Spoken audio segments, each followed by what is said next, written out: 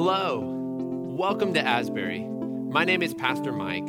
Thanks for joining our podcast. This is where you'll be able to find all of our sermons, as well as interviews and special devotionals. We hope these messages inspire and support you as you grow on your journey of faith. If you have any questions or want to have further conversation, or if you simply like what you hear, connect with Asbury through our Facebook page or by checking out our website at asburymaitland.org.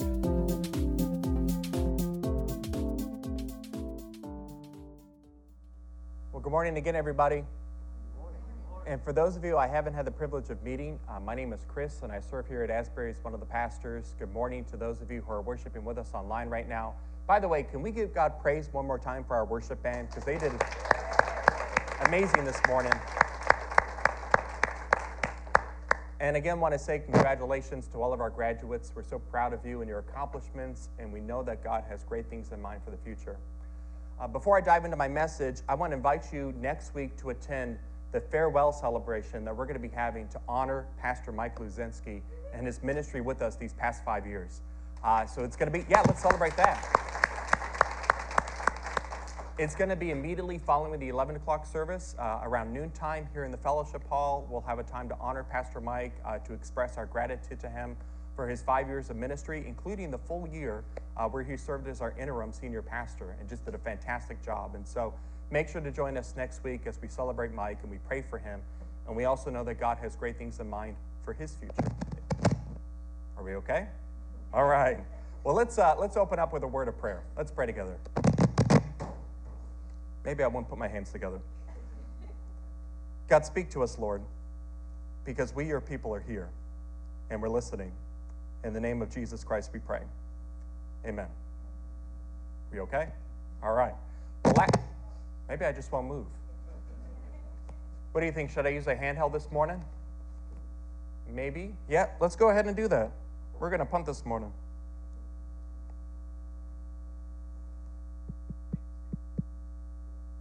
All right. So last week, we began a new sermon series on one of the greatest short stories ever written, the Old Testament book of Ruth, and we're calling this series Ruth, a Story of Redemption. Ruth, a Story of Redemption. And the reason we're going with this name is that, well, there are a number of different themes in Ruth. One of the overarching themes is that of redemption, that, as we pointed out last time, some variation of the word redemption shows up at least 23 times in Ruth. 23 times, that at its most basic level, Ruth is a story of redemption. It's a story of how God redeemed a woman and her mother-in-law from a very tragic situation. It's a story of how God redeemed the people of Israel during a turbulent period in Israel's history. It's a story of how God paved the way for Jesus Christ, the ultimate Redeemer, who would come to save us from our sin and deliver us from our brokenness. And it's a story of how God continues to work his redemptive grace into our lives to this very day. Now, Ruth is 4 chapters long, and we're going to be in chapter 2 today. If you have your Bible with you, I would encourage you to open it up to Ruth chapter 2. Maybe you have the Bible on your phone. You can pull your phone up to Ruth chapter 2. But before we go to Ruth 2, what I want to do first, because I know we had some people who were traveling last week, is I want to catch us up to what's happened so far in this story. You know, sometimes when you're watching a TV show, the narrator will say, previously on this TV show, previously, yeah, you know about this, previously on The Big Bang Theory, previously on Friends, previously on Seinfeld. Well, here's what happened previously on Ruth. So previously on Ruth, we learned about this man named Elimelech. Can y'all say that name with me? Elimelech. Say that name 5 times fast. So Elimelech was married to his wife Naomi, and they had 2 sons, Mahlon and Chilion, and they lived in the town of Bethlehem. Now, what does Bethlehem mean in Hebrew? Do you remember?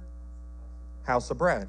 And yet there was a time in Bethlehem's history when the house of bread had no bread because of a famine. And so this man, Elimelech, along with the rest of his family, they made the tough and difficult choice to leave Bethlehem, to leave the promised land, to leave behind everything they knew and loved, and to journey to Moab, which was just outside of the promised land. We got Moab up here on the screen. You can see Moab's proximity to Bethlehem, not too far away. Now, this was a controversial decision for a couple of reasons. Number one, as we talked about last time, the Moabites were the descendants of an incestuous relationship that had taken place between Lot and one of his daughters. We read about this in the book of Genesis, Genesis chapter 19. Lot was a nephew of Abraham. Abraham, as you may remember, he was the father of the Jewish people. Well, Lot had gotten drunk, got into a cave with both of his daughters. He had had a relationship with both daughters. They both got pregnant. The one daughter gave birth to a child named Moab, and from Moab, the Moabite people came. So they were the offspring of this really horrific, unholy relationship. And then number two, the Moabites would worship a bunch of false gods, pagan deities, and lead the people of Israel astray into worshiping these false gods. And so there was a tense relationship between the people of Moab and the people of Israel. And then to make matters worse, once this family got to Moab, this patriarch of the family, Elimelech, the father, the husband, he just dies. We don't know how he died. We don't know what manner he died. All we know is that he passed away, leaving his wife a widow. But at this point, she still had her sons. And so these two sons got married to Moabite women, which I'm sure Naomi was not thrilled with. She would have preferred that her sons marry Israelite women, but she probably thought to herself, hey, I'm going to have grandchildren one day, so it's all going to be okay. But then after being married to these women for 10 years, painful, childless years, these two sons passed away, leaving Naomi without any husband, without any sons, without any grandchildren, nothing but two Moabite daughters-in-law. This is not how she pictured her life going. And so Naomi is in Moab with her daughters-in-law, and then she hears this report that there's food back in Judah, that the house of bread again has bread. So she decides to go back there with her daughters-in-law in tow.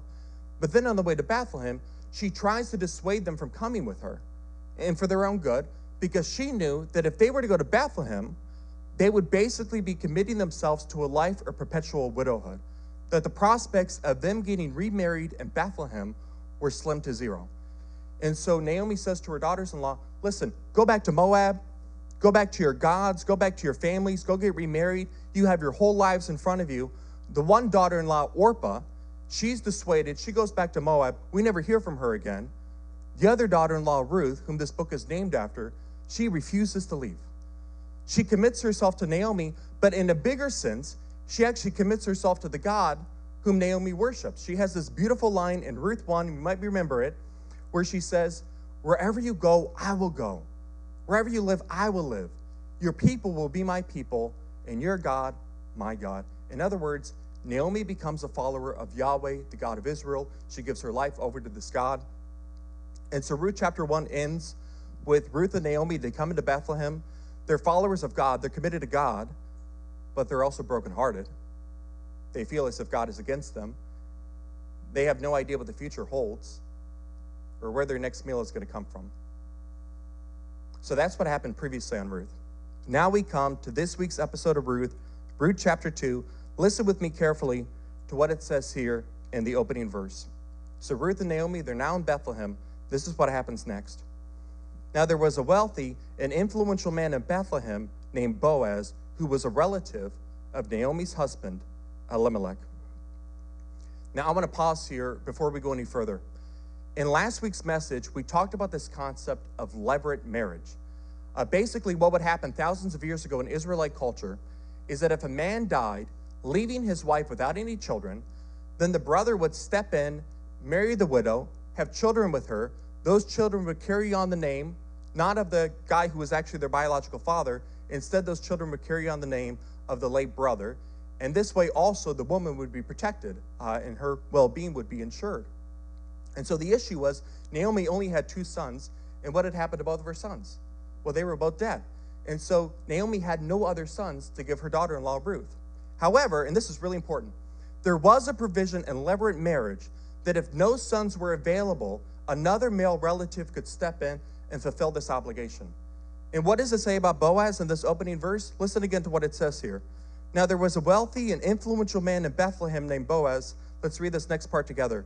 Who was a relative of Naomi's husband, Elimelech. Do you see where this story is going? That God's redemptive purposes are starting to unfold. And so this is what happens next. This is Ruth 2, verses 2 and 3. One day, Ruth the Moabite, and by the way, you'll notice this when you're reading Ruth. Oftentimes, Ruth is described as the Moabite again and again and again, emphasizing the fact that she's technically an outsider. One day, Ruth the Moabite said to Naomi, let me go out into the harvest fields to pick up the stalks of grain left behind by anyone who is kind enough to let me do it. Naomi replied, all right, my daughter, go ahead. So Ruth went out to gather grain behind the harvesters, and as it happened, she found herself working in a field that belonged to Boaz, the relative of her father-in-law, Elimelech. Now, in addition to levirate marriage, there's another aspect of Jewish culture that comes into play here. The law of Moses stipulated that wealthy landowners were not to harvest their entire field, but instead they were to leave a portion of their field unharvested so that those with nothing would have something to eat. I'm going to say this once more. The law of Moses stipulated that wealthy landowners were not to harvest their entire field, but instead were to leave a portion of their field unharvested so that those with nothing would have something to eat. Think about this. This was a day without food banks, without stimulus checks, without government assistance, and so this was a necessary safety net for the most vulnerable of people. This is how the book of Leviticus talks about this law. This is from Leviticus 19, verses 9 and 10. And so this is God speaking through Moses to the people of Israel. When you harvest the crops of your land, do not harvest the grain along the edges of your fields, and do not pick up what the harvesters drop. Leave them for the poor and the foreigners living among you. I am the Lord, your God. What was Ruth? Well, number one, she was poor. She literally had nothing. But what else was she? She was a foreigner. She was a Moabite living in Israel, and so she fit both of these categories. And so one day Ruth says to her mother-in-law, hey, I'm going to go harvest in somebody's field, knowing that this law was in place. And the field where she happens to go harvest, and let's be clear, folks, there were a lot of fields in Judah where she could have gone to. But the one field where she happens to go harvest is none other than the field of Boaz. This idea was not put in her mind by her mother-in-law. She went there all on her own. It is none other than the field of Boaz, this man who has the ability to step in, marry her, have children with her because of levirate marriage and how levirate marriage worked back then. Folks, we have to be clear. This is no mere coincidence. This is God behind the scenes orchestrating all this, arranging all this, setting all this up. I got this quote I want to share with you. I think it's really good. Somebody once said that coincidences are God's way of remaining anonymous. Isn't that good? Coincidences are God's way of remaining anonymous. That what you and I might see as a nice accident, a random turn of events, is actually the work of Almighty God. And actually, the writer of Ruth tells us that God is the one doing all this when he uses this phrase in verse 3. And as it happened, she found herself working in a field that belonged to Boaz, the relative of her father-in-law, Elimelech. And as it happened, here's what we might say today, as chance would have it, or as luck would have it. Only, folks, this was not chance and it wasn't luck. It was the work of Almighty God. This was God behind the scenes. God does some pretty amazing things behind the scenes. In fact, as I was working on this message, I came across a story about this gentleman. He lives in Detroit, Michigan. He's a pastor. He pastors at a church called Revival Tabernacle Church. He founded this congregation about 30 years ago, Revival Tabernacle Church. Revival Tabernacle Church has a really interesting history because the church meets in a building that at one point, what do you think this building was before it was a church? It was a movie theater. Only, folks, it wasn't any ordinary movie theater. It was the flagship XXX movie theater in that community. Some of you are wondering where this story is going, amen? It was the flagship XXX movie theater in that community where people would go to watch adult entertainment. I can see that I now have your attention. In fact, Pastor Tim says that when they were in the process of converting the building into a church, people would come in wanting to watch a movie, and they would ask when the movie started, and he would say, the movie started on Sunday morning. Make sure that you join us. Knowing that he was actually inviting them to attend a church service. But one time, Delena says he was preaching at the church's Tuesday night service. So in addition to Sunday services, they had a service on Tuesday evening. And as he was preaching, there was this guy who was sitting in the very front row. And he had never seen this guy before. And as he was speaking, he could tell that this guy, he seemed nervous, maybe agitated. He was just really animated during the message. He was fidgety. He was moving around. And Delena was getting nervous because he wondered, is this guy dangerous? Is he threatening? Do we have to call security on him? Well, then, much to Delena's surprise, toward the end of the service, he invited people to come up to the altar and to commit themselves to Jesus Christ, to give their heart and their life over to Jesus Christ. And this guy stood up and he went to the altar and he did that. He became a Christ follower. And so afterwards, Delena approached him and he said, hey, I'm wondering, why were you so animated during my message? And the guy said, well, let me tell you a story. Today's Tuesday. On Friday of last week, just a few days ago, I graduated from a program in another state that seeks to restore addicts. My addiction was a sexual addiction. I used to come to this movie theater all the time. I wasted so much of my life here. And so I'm in this program in another state. Meanwhile, your church acquires this property, and they turn this building into a church. I had no idea that this building had actually become a church. So I finished the program on Friday. The program was a whole year. Well, I came back to Detroit. Today's Tuesday. This morning, I was feeling the urge to go back to my old life, to go back to my sin. So I come into this building, and I sit down, and I'm expecting to watch a movie, and instead of all things, I have you preaching at me, telling me that God loves me, reminding me that God isn't done with me yet, that God has a plan and a purpose for my life. I had come into this building for the wrong reasons, and yet in some mysterious way that I don't fully understand, God made sure that I got right where I needed to be. God does some pretty amazing things behind the scenes, doesn't he? And folks, let's be clear about something. In working behind the scenes, God doesn't take away our freedom. God never for one moment takes away our free will. God never takes away our ability to make choices, but God does take our free choices along with whatever else has happened to us, and God uses these things to accomplish his redemptive purposes. Philip Yancey, he actually inspired the series that we recently did on prayer. Well, he writes that in many ways, he has this great analogy. Philip Yancey says that in many ways, God is like a grand chess master. How many of you like to play chess? Dennis Stevenson, I know you do. You're part of the chess group that meets here at the church during the week. Well, when you're playing a game of chess with somebody who is good, somebody who's a master at the game, somebody who really knows what he or she is doing, it really doesn't matter what move you make, does it? You could take your bishop and you can move your bishop over here. You could take your queen and you can move your queen over here. It really doesn't matter what move you make, because in the end, the chess master is going to take your move and use it to his or her advantage. Dennis, am I right as I say that? In the end, the chess master is going to take your move and use it to his or her advantage. Folks, here's what I'm trying to say, is that God takes our moves. In other words, God takes our free choices. God takes whatever else has happened to us. A divorce, a job loss, a death, a tragic accident. God didn't necessarily cause these things, but God can use these things. Nothing is wasted in God's economy of grace. God takes our moves, he takes our choices, he takes whatever else has happened to us, and he uses these things to accomplish his redemptive purposes.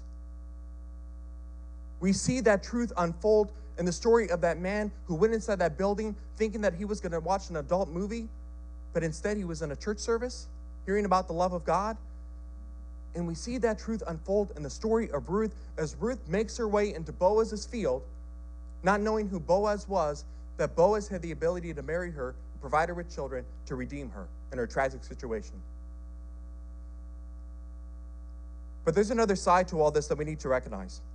That while God is the chess master, God doesn't call us to be passive in what God is doing to redeem something. God doesn't call us to take a back seat to do nothing. Instead, God calls us to prayerfully recognize God's redemptive work, and by grace, join God in these efforts. God is the chess master, but God doesn't call us to be passive in what God is doing to redeem something. Instead, God calls us to prayerfully recognize God's redemptive work, and by grace, join God in these efforts. And so what I want to do in the rest of this message is I want to explore this truth as we find it illustrated to us in the rest of Ruth 2. So going back to the story, Ruth is in Boaz's field. She's harvesting. She's doing what a poor person and a foreigner is entitled to do. Well, whose attention does Ruth eventually catch? She catches the attention of Boaz, the man who owns this field. This is what it says in Ruth 2, verses 5 through 9. Then Boaz asked his foreman, in other words, the person who supervised the workers, "Who is that young woman over there? Who does she belong to?" He's wondering, who's she married to? Who's her husband? And the foreman replied, "She is the young woman from Moab who came back with Naomi. She asked me this morning if she could gather grain behind the harvesters. She has been hard at work ever since, except for a few minutes' rest in the shelter." Boaz went over and said to Ruth, "Listen, my daughter, stay right here with us when you gather grain. Don't go into any other fields. stay right behind the young women working in my field. See which part of the field they are harvesting, and then follow them. I have warned the young men not to treat you roughly, and when you are thirsty, help yourself to the water that they have drawn from the well." And so in these few verses, we start to learn more and more about the character of Boaz. Boaz, of course, he's wealthy, he's well-connected, he's influential, everybody knows who he is. But not only that, Boaz is also a good man. He is a good man with a strong sense of morality. For example, when he asks the foreman who Ruth is, and he tells her that Ruth is a foreigner, or he tells Boaz that Ruth is a foreigner, he doesn't talk to Ruth as a foreigner. What does he call Ruth in this passage? He calls her my daughter. He speaks to her as family. But not only does Boaz speak to Ruth well, he also treats her well. He basically says to her, I want to make sure that you don't go into anybody else's field. I want you to only harvest in my field. Now listen, if you were a harvester back then, if you were a poor person, a foreigner, you would want to go to as many fields as possible so that you could get as much to eat as possible. So by telling Ruth to stay in his field, that's Boaz's way of saying, I'm going to make sure personally that you always have enough to eat. And then he also says to her, I have told the workers in my field not to pick on you, to treat you well. Folks, imagine what it was like back then, not just as a woman, but as a foreign woman, being around a bunch of male workers. The catcalls, degrading comments, maybe even inappropriate touching, unfortunately. Boaz says to Ruth, I'm going to make sure that you are looked after. I'm going to make sure that you are protected. This is a good man with a good sense of morality, and clearly he likes Ruth. Clearly he's interested in Ruth. But listen, he's not interested in Ruth because of something shallow and superficial, like her looks or what she looks like on the outside. Instead, he's attracted to Ruth because of what he sees in her heart. Listen to what he says here in verses 11 and 12. I also know, Boaz says, about everything that you have done for your mother-in-law since the death of your husband. I have heard how you left your father and mother in your own land to live here among complete strangers. May the Lord, the God of Israel, under whose wings you have come to take refuge, reward you fully for what you have done. So in other words, Boaz is impressed with Ruth's character. He likes what he sees in her heart. And so what happens next in the story, and you could read this on your own in Ruth 2, is it's lunchtime. They're taking a break from their work, and Boaz invites Ruth to sit with him, to have a meal with him. In some ways, we might even say that this was their first date. They have a great conversation. When the meal is over, he gives her all these leftovers. She has a doggy bag to take home. But then what happens next is she goes back into the field, and she works for a few more hours. And then as she's leaving, not only does she have all those leftovers from lunch, but Boaz gives her anywhere, the Hebrew is kind of ambiguous, but he gives her anywhere from 30 to 50 pounds of grain. It must have been a pretty strong as she walked back home carrying all this grain. 30 to 50 pounds of grain. So just imagine the look on Naomi's face. So Ruth has been gone all day. Naomi has no idea where Ruth has been. She's walking back home. Naomi sees her from the distance. She's carrying all this grain. Naomi can barely contain her excitement. Ruth approaches Naomi, and Naomi says to her, where have you been all day? Where did you get all this food? And the way the response is set up in the Hebrew is that Boaz is actually the very last word that comes out of Ruth's mouth. So Ruth is telling Naomi what's been going on, and we could just picture Naomi. She's nodding her head, and she's saying, uh-huh, uh-huh, uh-huh, uh-huh, uh-huh. The anticipation is building. The excitement is building. It's like the movie Grease. Tell me more, tell me more, tell me more, tell me more. And then finally, Ruth says Boaz. And when Ruth says Boaz, we could just picture Naomi. She jumps up. She has all this excitement. This is what she says in verse 20. May the Lord bless him, Naomi told her daughter-in-law. He, and by the way, the he here is ambiguous. Is it talking about God or is it talking about Boaz? We're not really sure. He is showing his kindness to us as well as to your dead husband. That man is one of our closest relatives, one of our family redeemers. Did Ruth know who Boaz was? No. But do you know who did? Naomi did. Naomi knew exactly who Boaz was. Naomi knew exactly what Boaz could do for them. And so, folks, Naomi recognizes what God is putting into motion to redeem this tragedy, And everything Naomi does going forward, and we're going to see this next time as we look at Ruth 3 and Ruth 4, everything Naomi does going forward is about joining God by grace in this work. And that's what you and I are called to do.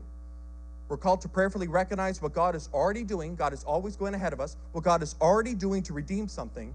And then by grace, partner with God in this work. That's what Naomi did. Let me tell you about somebody else who did this as we wrap up this message. His name is Paul Herbert. And we got a picture of Paul Herbert up here on the screen. Paul Herbert is a judge. Serves as a judge up in Ohio, in Franklin County. And back in 2008, Judge Herbert, by the way, is a follower of God. He's a Christian. So back in 2008, he decided to read the book, Purpose-Driven Life by Rick Warren. I know that some of you have read that book before. It's a great book. So he reads Purpose-Driven Life, and he begins to pray. God, what is the purpose of my life? How can I join you in what you are already doing to redeem people's lives? Well, then one day his prayer was answered.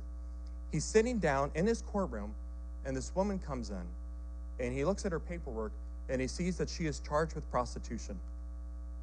And he looks at this person, and he says to himself, this is not a criminal. This is a victim of domestic violence who has been forced into prostitution. So then he began to do some research on the criminology of prostitution, and he came across some really disturbing statistics. Like, for example, that 87% of the women charged with prostitution have been sexually abused themselves, usually beginning around the age of 8. And then they take drugs, oftentimes, as a way of dealing with that trauma, processing that trauma. So rather than putting these women in prison where they didn't belong, he decided to start this program called Catch Court. Catch stands for Changing Attitudes to Change Habits, Catch Court. And so we got a video I want you to check out that talks more about this program. Take a look.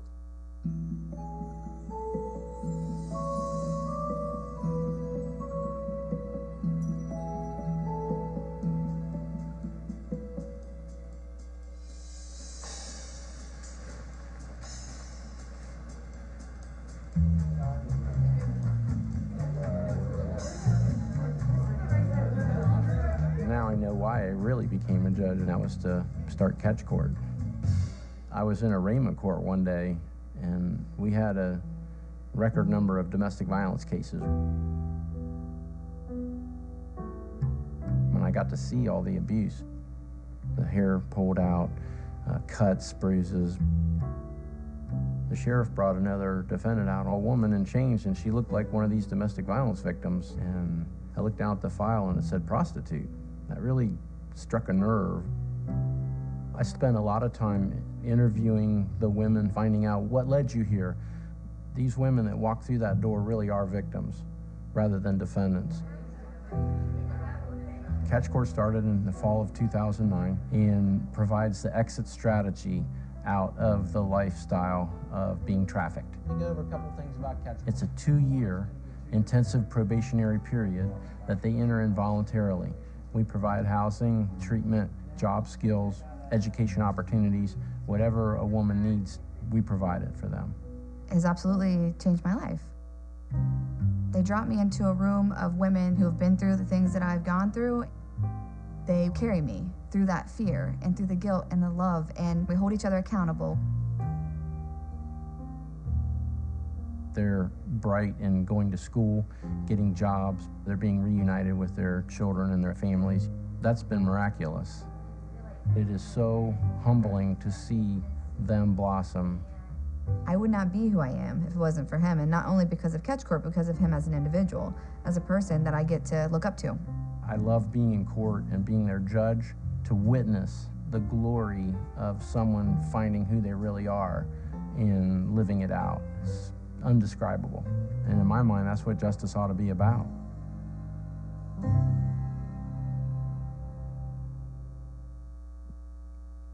Just like Naomi, Judge Herbert was perceptive. He prayerfully recognized what God was already doing, that God had brought these women into his courtroom for a reason. And so rather than throwing the book at them, he decided to be a part of the work that God wanted to do to redeem these women's lives. And so up here on the screen, I got some questions I want to leave us with this morning. Where am I called to join God in God's redemptive work. What is God already doing to redeem something? What is God already doing to redeem someone? And how can I partner with God by grace in these efforts? Folks, we are children of a chess master God, a God who ultimately works for our good, but also a God who is committed to using us in the realization of this good. So by grace, may we allow God to use us. May we be a part of God's redemptive work. In the name of the Father, and of the Son, and of the Holy Spirit. Amen.